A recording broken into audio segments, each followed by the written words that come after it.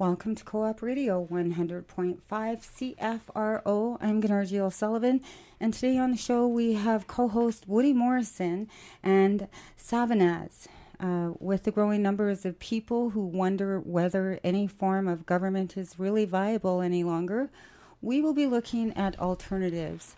We'll discuss First Nations self-governance along with other alternatives that exist, for example, in the Baha'i community, which has a distinctive system of freely electing governing councils that reconsiders commonly accepted ideas about what democracy and the possibilities for achieving genuine justice.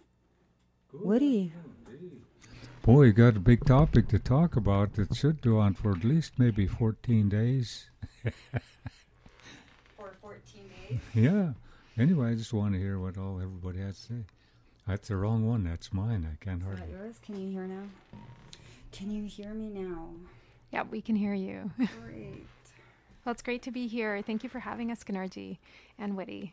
And I think it would be really interesting to start off learning a little bit about different types of governance or systems that have existed traditionally within your community. And just before this show started, I was hearing a little bit about tribal systems from Woody. So I thought that was really interesting, and I'd love to hear more about it. Mm-hmm. And that can lead us into talking about other models and systems. Okay, you keep turning my volume up. Anyway, when you live in a tribal system, if you're on the prairies, everybody lived in one teepee, the whole family, everybody. On ours, they lived in a single room house, and same with the East Coast. All tribes were like that. They had these huge families living in one room. And so one of the problems with that is there's always a possibility of brushing against someone. In other words, causing someone some discomfort. So living in a tribal system was like a very delicate dance in which you live your life avoiding causing other people's any discomfort. And if you do, there are tribal, or what we'd call cultural imperatives that tell you how to restore balance. It's not saying I'm sorry. It's not paying a penalty or penance type thing. It's the giving of a gift. Usually is the way it was done. And it's more like a beehive. Everybody's focused on one thing, and that's the whole community. See, for the individual to survive, the family has to survive. And for the family to survive, the clan has to survive. And if the clan is going to survive, the entire tribe has to survive. So it's an interdependent system. And also, leadership was something that wasn't available to everybody. When a child was first born, they would watch that child very carefully and see what the temperament of that child was, and then that's how a name would come about. But also in the system of deciding issues, there was no debate. I don't know how many of you saw the movie Dances with Wolves, but there's a scene in a teepee where Wind in His Hair is very angrily arguing with the old people, the old men. That would never happen. It would never happen. For one thing, the young people didn't speak, they listened. Because coming to knowledge is a long process, and when a person reaches a stage of wisdom, it's called that person understands his way through the land very well. In other words, this person is able to generate its own light. And so a talking circle was used, at least with Haidas anyway, but there were very specific rules on how you're going to do that. First, there's no person we would say is the leader or the chair. Mm-hmm. Secondly, you speak to whatever issue it is from your own point of view, what you know, what you understand, what you saw, but not what you heard. And you don't agree with anyone and you don't disagree with anyone. So be subjective, speak to it as to how it will affect you and your family too. And secondly, you got to bury the hatchet. Leave that outside, because this isn't a place to assign blame. And the third one was no walking away. No matter how upset or angry you become, stay and keep talking. And the fourth rule was a rule of respect called no stepping on lips, is kind of how it's said. That means that the person speaking has an absolute right within the confines of these rules to speak. But also the person speaking would always have to be aware that someone else is going to speak. And if you pass, and it goes all the way around back to the initiator, and the initiator asks, does anyone wish to speak further? And a person raises their hand and say, I passed. Well, it doesn't matter if you passed. It don't go to you. It goes to the first person again, because everybody has the same number of opportunities to speak. And if you pass, you give up yours, you can't get it back. The whole thing. And then when you get to the end of it, the initiator might say something like, this is what I heard. This is what I understand. And would say what that was, and then the others would comment on it. So when you walked out of there, everybody knew exactly what everybody else knew, felt, believed. Now, in Haida, we had 21 or 23 crests or clans. And if 22 of them decide they're going to go to war and the 23rd one said no, there's no pressure to be part of it. Democracy doesn't work. It forces people to do things that goes against their interest. So if my clan said, no, we're going to stay home, there's no pressure, there's no nothing on the one that says I'm going to do something different. So a tribal system had to function in that way, and this is how we survive the Ice Age. This is how we're going to survive global climate change, because we have to trust each other. Whereas the other one, when you start using political maneuvering, nobody trusts anyone. So that's sort of it in a nutshell. And that's what we've been witnessing, I think, in the world today, that the political systems that are in place have limitations. And they're not working the way that people are hoping they should work. They're not working as well, and we're seeing how they're failing many communities. And what's interesting about what you're describing with the tribal system is that there's a consultative process, that there is an equity and equality in listening to everybody's voice to come to decisions and to see what best serves the community. We have a special guest here today. Her name is Jelena Bighorn. She serves on the local spiritual assembly of the Baha'is of Vancouver. Hi, Jelena. Hi. Thank you for having me. Just make sure your mic is on. I couldn't hear. Yeah, Well, Jelena, she serves on the local spiritual assembly and of Vancouver, and today we're going to hear a little bit about how the Baha'i administrative system is structured. So it's one model of a different type of administrative system. There are different ones that exist in the world, and this one kind of presents a different way of looking at democracy, a different way of achieving justice in a community. And we'll hear a little bit more from Jelena now about how it's all structured and who she is. So maybe first you can start off with telling us who you are, Jelena, a little bit about your background, and then your involvement in the local spiritual assembly. Okay.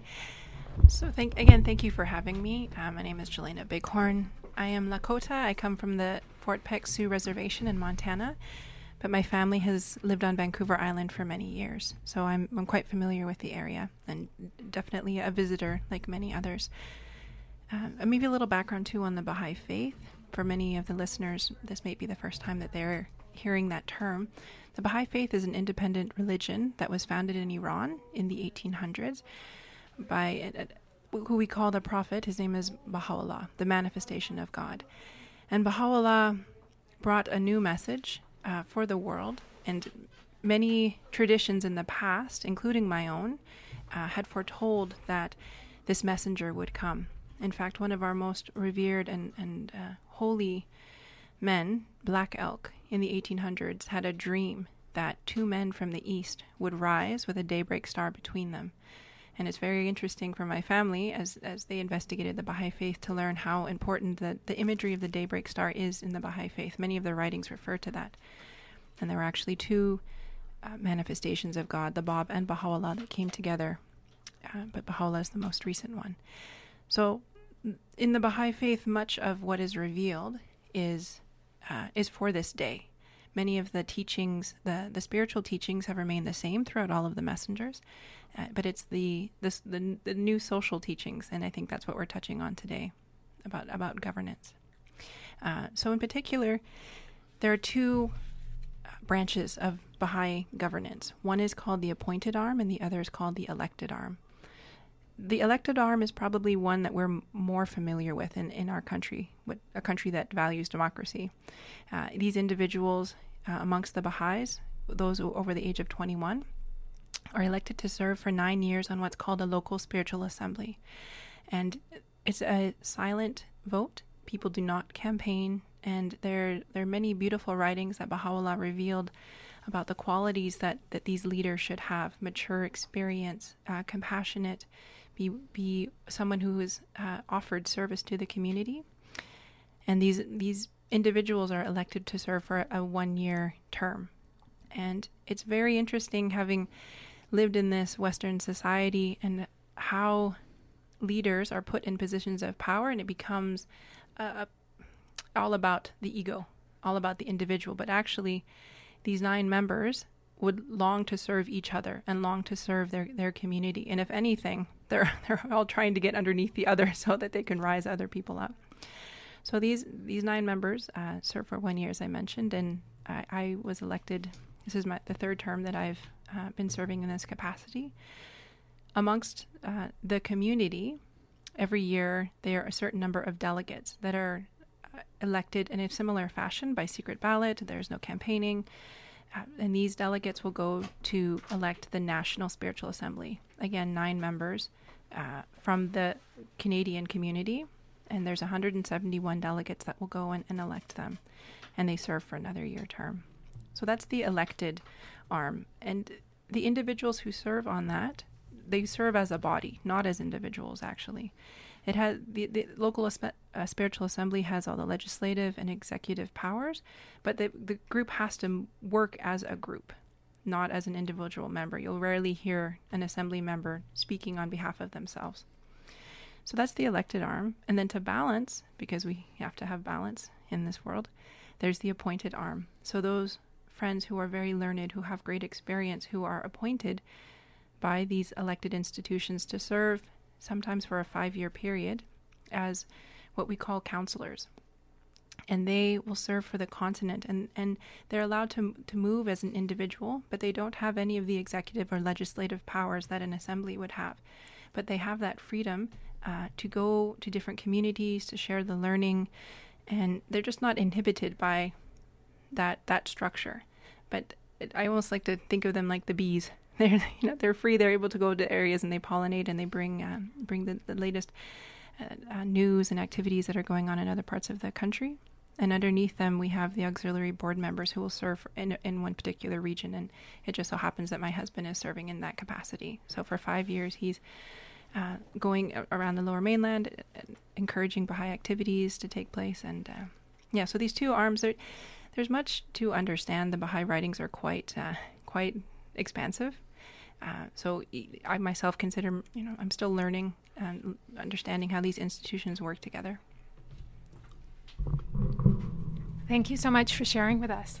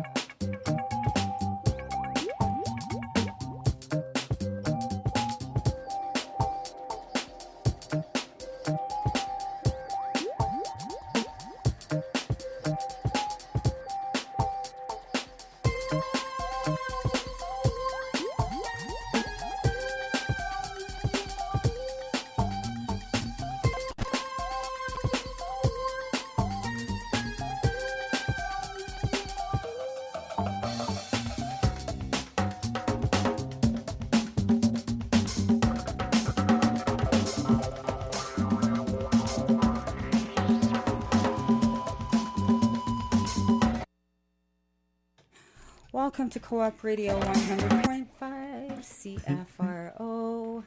We have ourselves a broken record. It's like comes in the form of a CD. So that was Listen to Our Heartbeat. Woody, it's nice to see you here again. Geez, I always enjoy coming here. I never know what's going to happen, even when things are planned out. You know, I think that's what I like about it is people are spontaneous. Yeah, open-minded, organic. We're all grassroots here. And we go with the flow at Co-op Radio. Always different all the time. Today we have a really cool guest in the house. Sarvanas is co-hosting with us, and Woody Morrison, and I am on the board. Well, it's great to be here. Yeah. We heard a little bit from Woody about tribal systems of governance, which was very interesting, and thinking about different models of governance that exist in the world, seeing as right now many political systems or systems of government are failing a lot of communities and societies. So we heard also from Jelena Bighorn, who's a member of the local spiritual assembly of the Baha'is of Vancouver, and she described for us how the system, the administrative order, as they call it in the Baha'i community, or the governance system works on a local, national, and international level. And we heard a little bit about her background as well, being Lakota, and we'd love to hear some more about your background, Jelena. Yes, thank you. So, as I had mentioned before, my tribe is the Fort Peck Sioux and Assiniboine tribe in eastern Montana.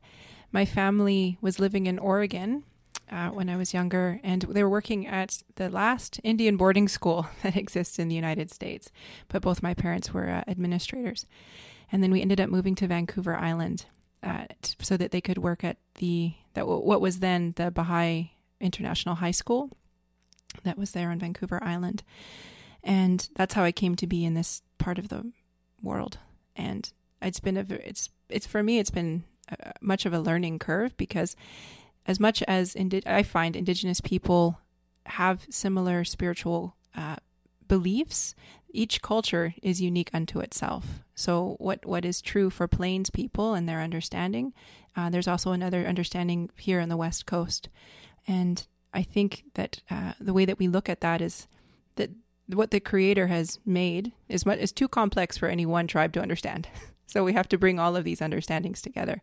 So I've really enjoyed being here and learning from the elders in this part of the world. And we were able to hear from Woody earlier about some of those systems. One of the things about the tribal system, I think it works fine as long as you have a relatively small population. But when the population begins to grow, say like my Cherokee side, my mother's side of the family, they had written language, they had their own legislative assembly, I guess, and a few other things. One of the things that seemed to be fairly consistent, at least with the Six Nations and with us Haidas, is that the grandmothers had the veto. That if they didn't like what us men did, it didn't matter how smart we thought we were. If they said no, it's no. There's no appeal. But on the other hand, what women did was none of our business. I didn't ask about, I was asked sometimes, about the woman's rite of passage. I don't know anything about it because it was none of my business, and I would never even think to ask.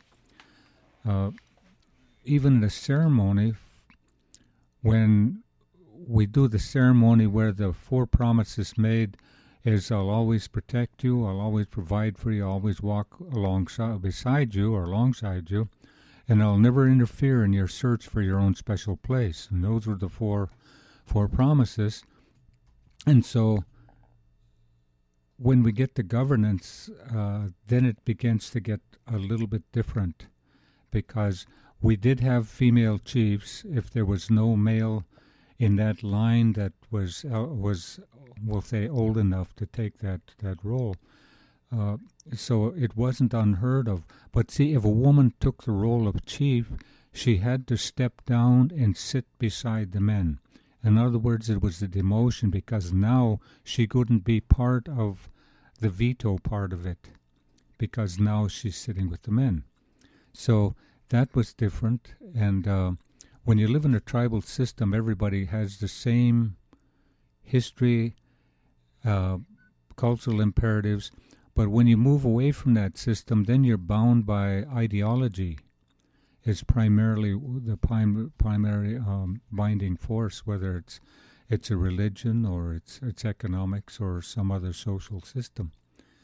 So, like you say, we're not all the same. I guess I saw somebody sent me a quote from Baha'i, because I'd said, we're like fingers with one hand. We're all different, but we're connected to the same heart.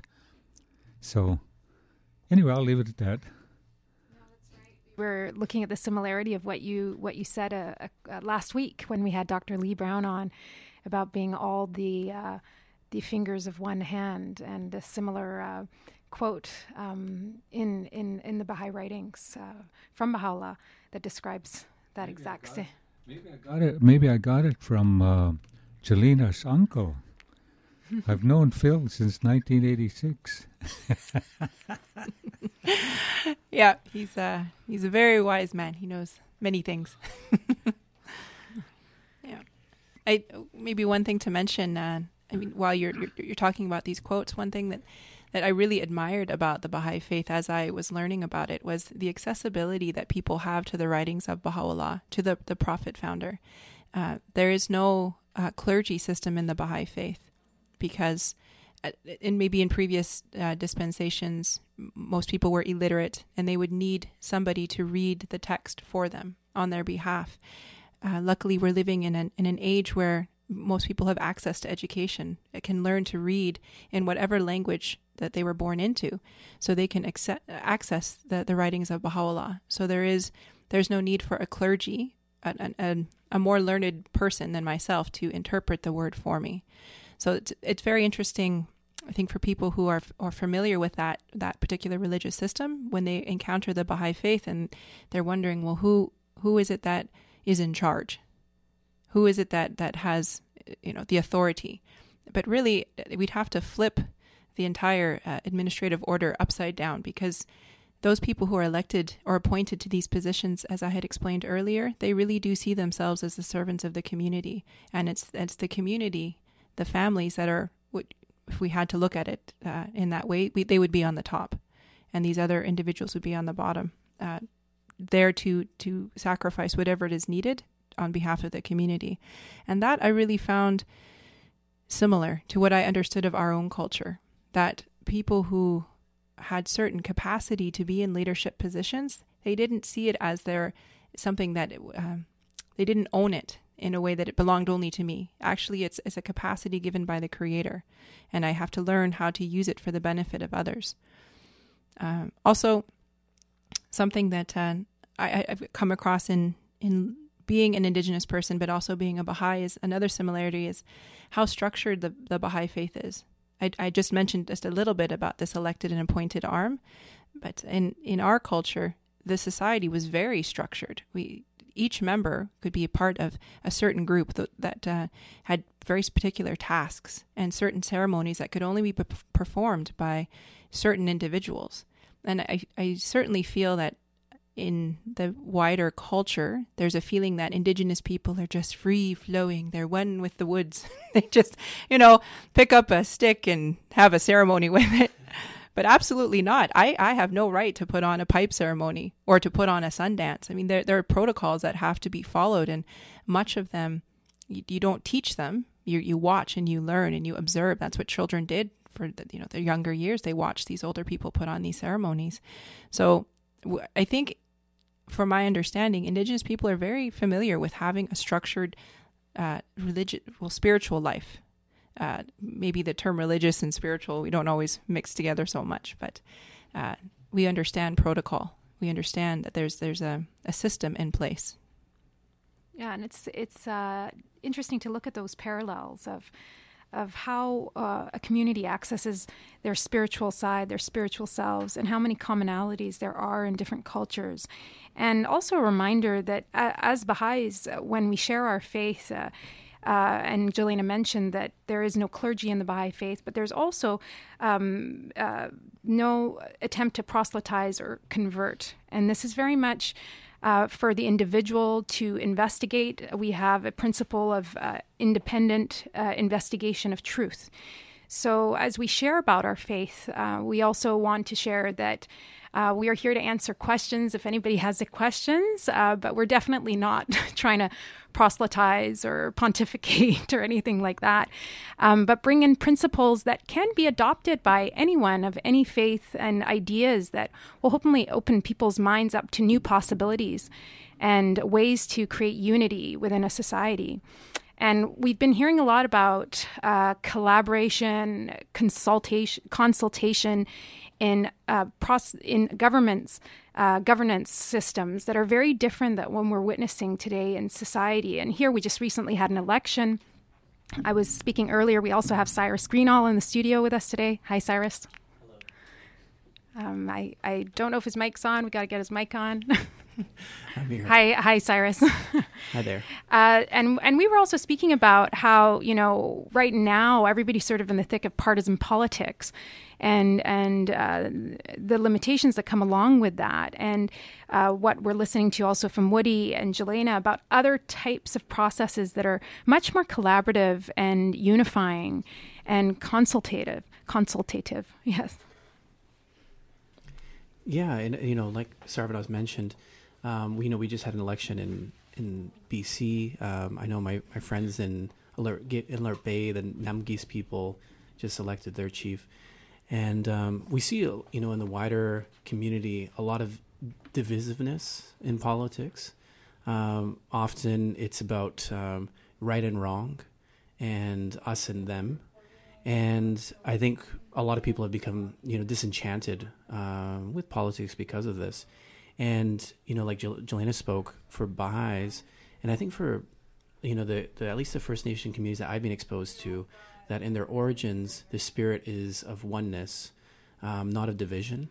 That, in fact, actually having different opinions does not need to be a source of division. It actually can be a source of unity. So there's a quote I was going to share, which I think is really powerful in the Baha'i writings.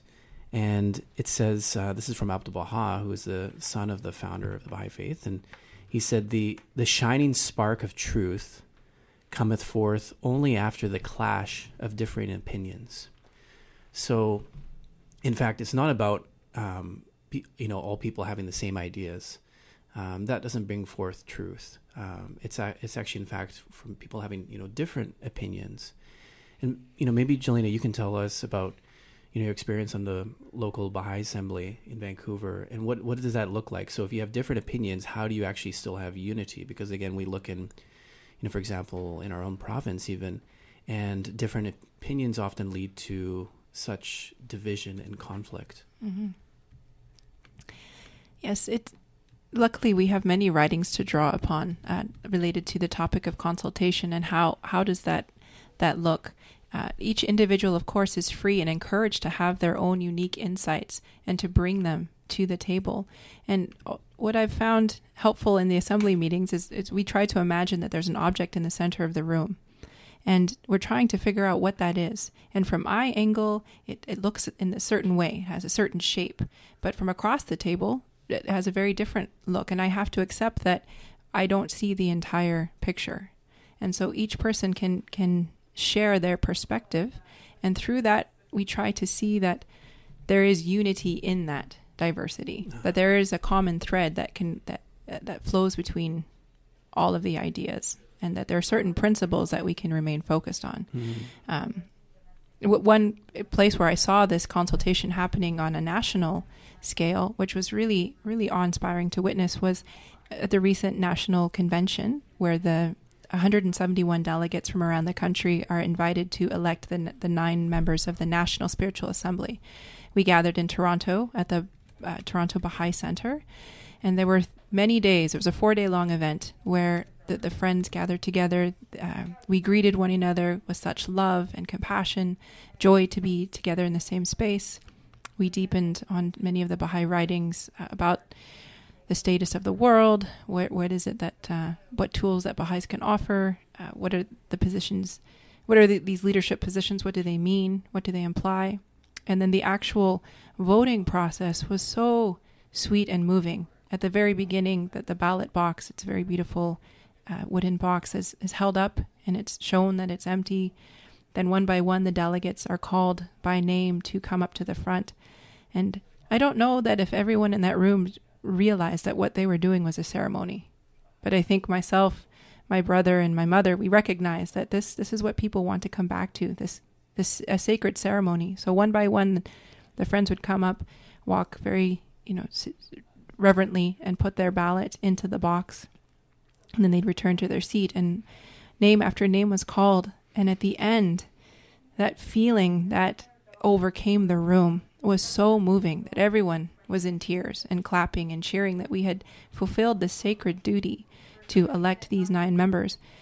And once the names were tallied and those friends were called up to the front, they stood there with such humility. Most of them wouldn't look up from the ground.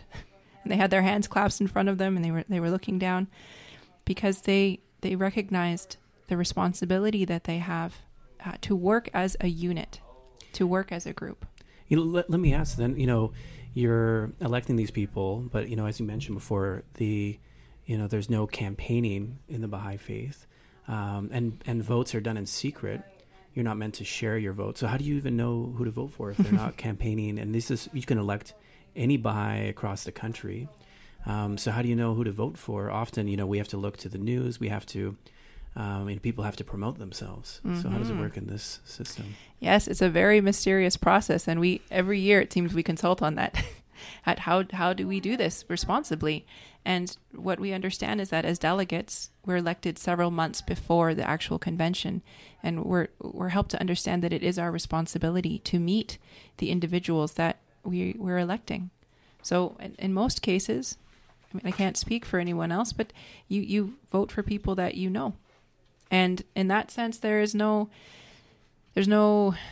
battling for votes. There's no, well, I'm just going to vote for this one person because I think they're likely to get elected. It really does come from the spirit. And we say prayers beforehand, and we allow the Creator to help guide us in that decision. So prayer is really very much the foundation of this entire process.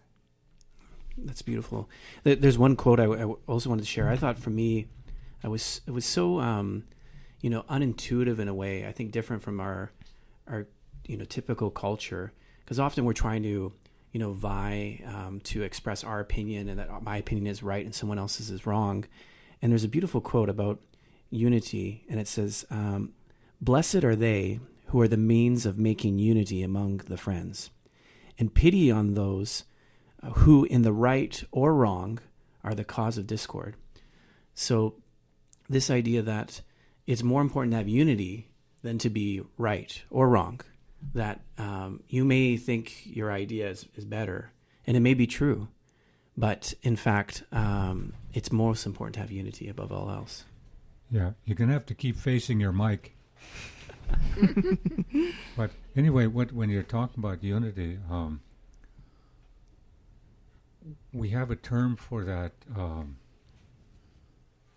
I guess it's called Dikunai Tatska.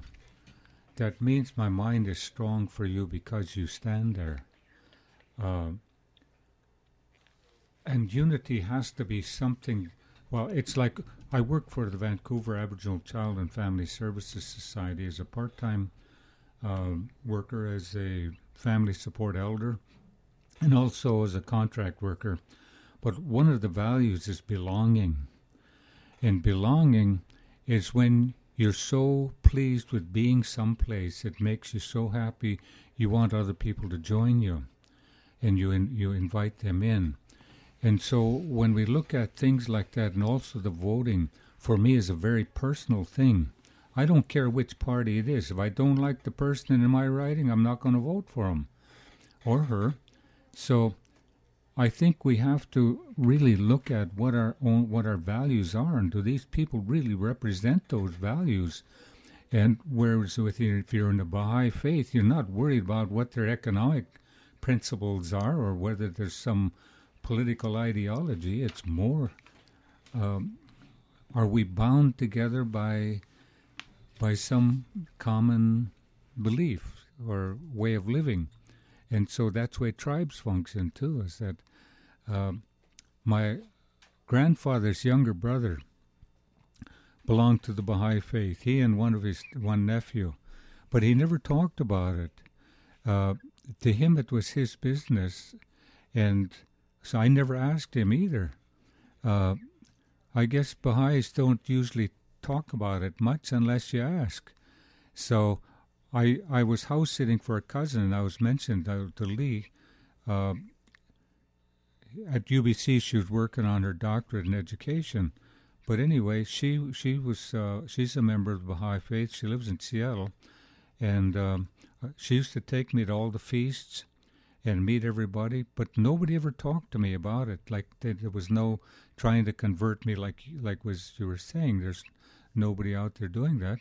And I was just curious, because I'm comfortable in the way I believe and the things I feel. And so, on the other hand, other people have the same right. It's not up to me to say anyone is wrong, because if I say you're wrong, I'm saying I'm right. So, unless we can start accepting other people as human. See, in Haida, we have a word, hat-ai, which means like human. And we call ourselves that hat-ai, but sometimes we like, for example, we'll say Tlingit people, that's Tlagas hat-ai. So we always put that word on there to let them know that this is a community of humans who are of a different nationality. They speak a different language.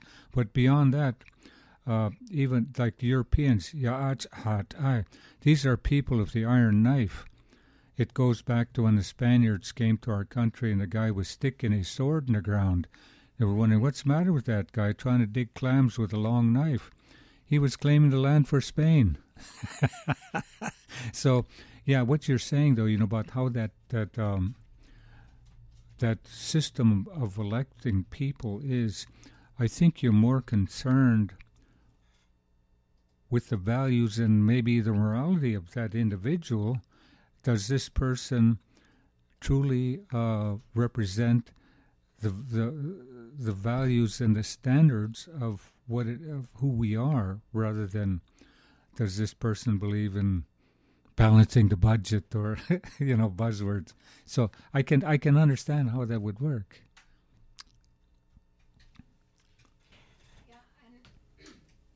I think it's also important to point out what you were saying about how people come to spiritual understanding or connection with their creator, or just come to peace of mind about their existence in many different ways. And that's also a fundamental teaching and principle of the Baha'i faith, that there are many lamps, right? But the light is radiating forth from those many lamps. The light is the same, but there are different lamps, and all of those must be accepted and embraced. There's a beautiful quote that says, "Man must be a lover of the light, no matter from what day spring it may appear. He must be a lover of the rose, no matter in what soil it may be growing. And he must be a seeker of truth, no matter from what source it come. Attachment to the lantern is not loving the light. Attachment to the earth is not befitting, but enjoyment of the rose which develops from the soil is worthy." So I think that we're all trying to keep that in mind as we're talking, that I know in my own world and my friends, I have friends from many different faiths and backgrounds. I have atheist friends, agnostic friends, and all of them are wonderful people who, embody so many wonderful values and virtues and characteristics. So it's great to learn from one another and see the diversity that exists. What you're saying about that light, what my uncle told me, he said, always travel into light. But it can also have some practical application. So when we traveled by canoe and you're going to make a journey, you always start early in the morning, because then it gets lighter as you're traveling. You start in the afternoon and it gets dark. In the morning, it doesn't matter if it's raining, you open your eyes, you're moving into light.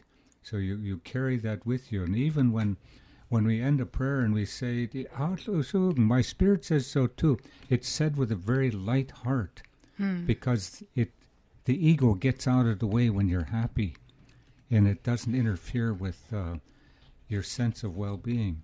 So I guess yours is like ours. Ours is older. Yes, that's right. This is a really, really awesome show and gives us so much food for thought. Yesterday, we were able to put the paddle to the water at the paddle up ceremony in Kate's Park, Tsleil-Waututh territory at Kate's Park. And that was a really beautiful journey because what it did for me, Woody, like after all these years, is it reconnected me to the water in ways that is really important to me because I'm from Alert Bay. I lived on the water. When I was adopted, I went up and down the coast on the Princess Patricia, right? So that was a really great journey for me to go on, and then to be able to bring my daughter there with me, and that for me is the new light. And also it also gave me more reasons to live and protect Mother Earth and to create that connection. And so we've been posting this show and other shows, live streaming it from Co-op Radio 2014 Wall Street. And today we're talking about self-governance and some of and how it relates to First Nations people as well. But while we've been doing this, people have been making comments. Takaya Blaney's father, for instance, says, what does self-governance and religion have in common? That's his number one question. And another is self-government a Western concept? Self-determination and sovereignty is a huge desire with Indigenous people. However, to be self-governant, the Indigenous people have to adopt and the colonizers' government structure at this point. And then the last question I guess he has is that about religion? And, and how does this all fit into reconciliation? So many questions, Mr. Blaney. Maybe Jelena can comment on a few of those questions as well. Oh, those are fantastic. You really got my mind turning about the possibilities. One thing that I can share about maybe a bit of the Baha'i perspective is that the community, there's the community and the individual and the institutions. And they're called the three protagonists. These are the three bodies that move the world, essentially. So the individual has certain rights and capacities, things that you can do as a person, your innovation, your creativity, and you function as an individual. Your insight comes as an individual. But then you also have to function as a community. We have to work together to make this world what it can be, right? To really release the capacities that the individual has. In families, you could look at the family as the smallest unit of the community. What you learn from one another, what you're able to bring to the family. Then on another level that we have is the institutions that help to guide the community. Those individuals who, with mature experience, can, with understanding of the history and some vision of where we're going, can also offer that insight. So we've got these three entities working at the same time. So in relation to self-government, from my own understanding, as a high school teacher, I actually teach BC First Nations 12, and that's one of the main chapters actually about self-government and trying to understand, can we reconcile that, what we understand as Indigenous people with the system that's been imposed upon us.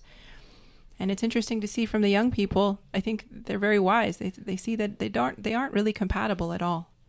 That the way that Indigenous people, or at least in my tribe, the way that we function, it's such an organic system. Just like I described the individual, the communities, and the institutions, it's all organic. It's all based on Mother Nature. And we're trying to get back to those kinds of systems.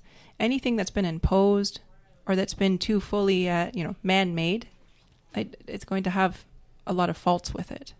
So it's not the best answer because I'm just an individual, right? I need to be in a consultative space to hear other ideas and to see what that common thread is. And that's how a community would move forward. And an institution could help guide us in a way, but those three work together. Thank you. Woody, did you have anything to add? Well, I was the Assistant Tribal Operations Officer for the U.S. Bureau of Indian Affairs Juneau Area Office in Alaska. And so the tribal governance that was put on the tribes in the States is quite different from Canada. In the 1930s, there was a painting depicting I guess you'd say a prairie Indian on a horse.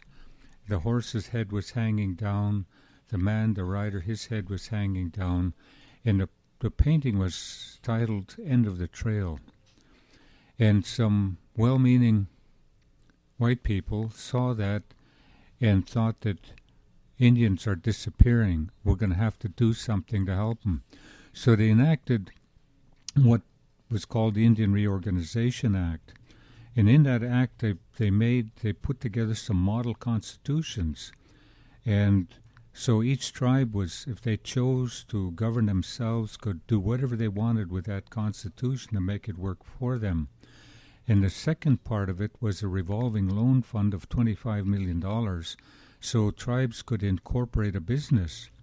At home, the people set up a cannery, a salmon cannery, and bought some fishing boats, and eventually paid off the loan. And as the loan was paid off, it was go back into that revolving loan fund so other tribes could do the same thing. And it began to sort of break down to where it became more of a political function rather than one of restoring balance. Yet at the same time, it began to empower people especially on reservations. See, on reservation, the tribe owns every teaspoon of land within the boundaries, whereas here in Canada, the reserves are owned by the Crown. And so, but we start running into all kinds of things with Indian law, and that was one of the things I studied when I was in law school. But the tribes have their own court system, like at home. They handle Indian child welfare, and a few other things. But what the real problem is there's a tension between the values of a cash economy and that of a tribal system. In a tribal system, there's automatic trust. You trust everybody. You share. You help people get where they're going, and you give back. In a cash economy, you don't trust because somebody will cheat you. You don't share because they'll end up with more than you. And the only way to the top is you got to look out for number one. And you can never have too much. So those are the competing values. And so how do we reconcile those tensions?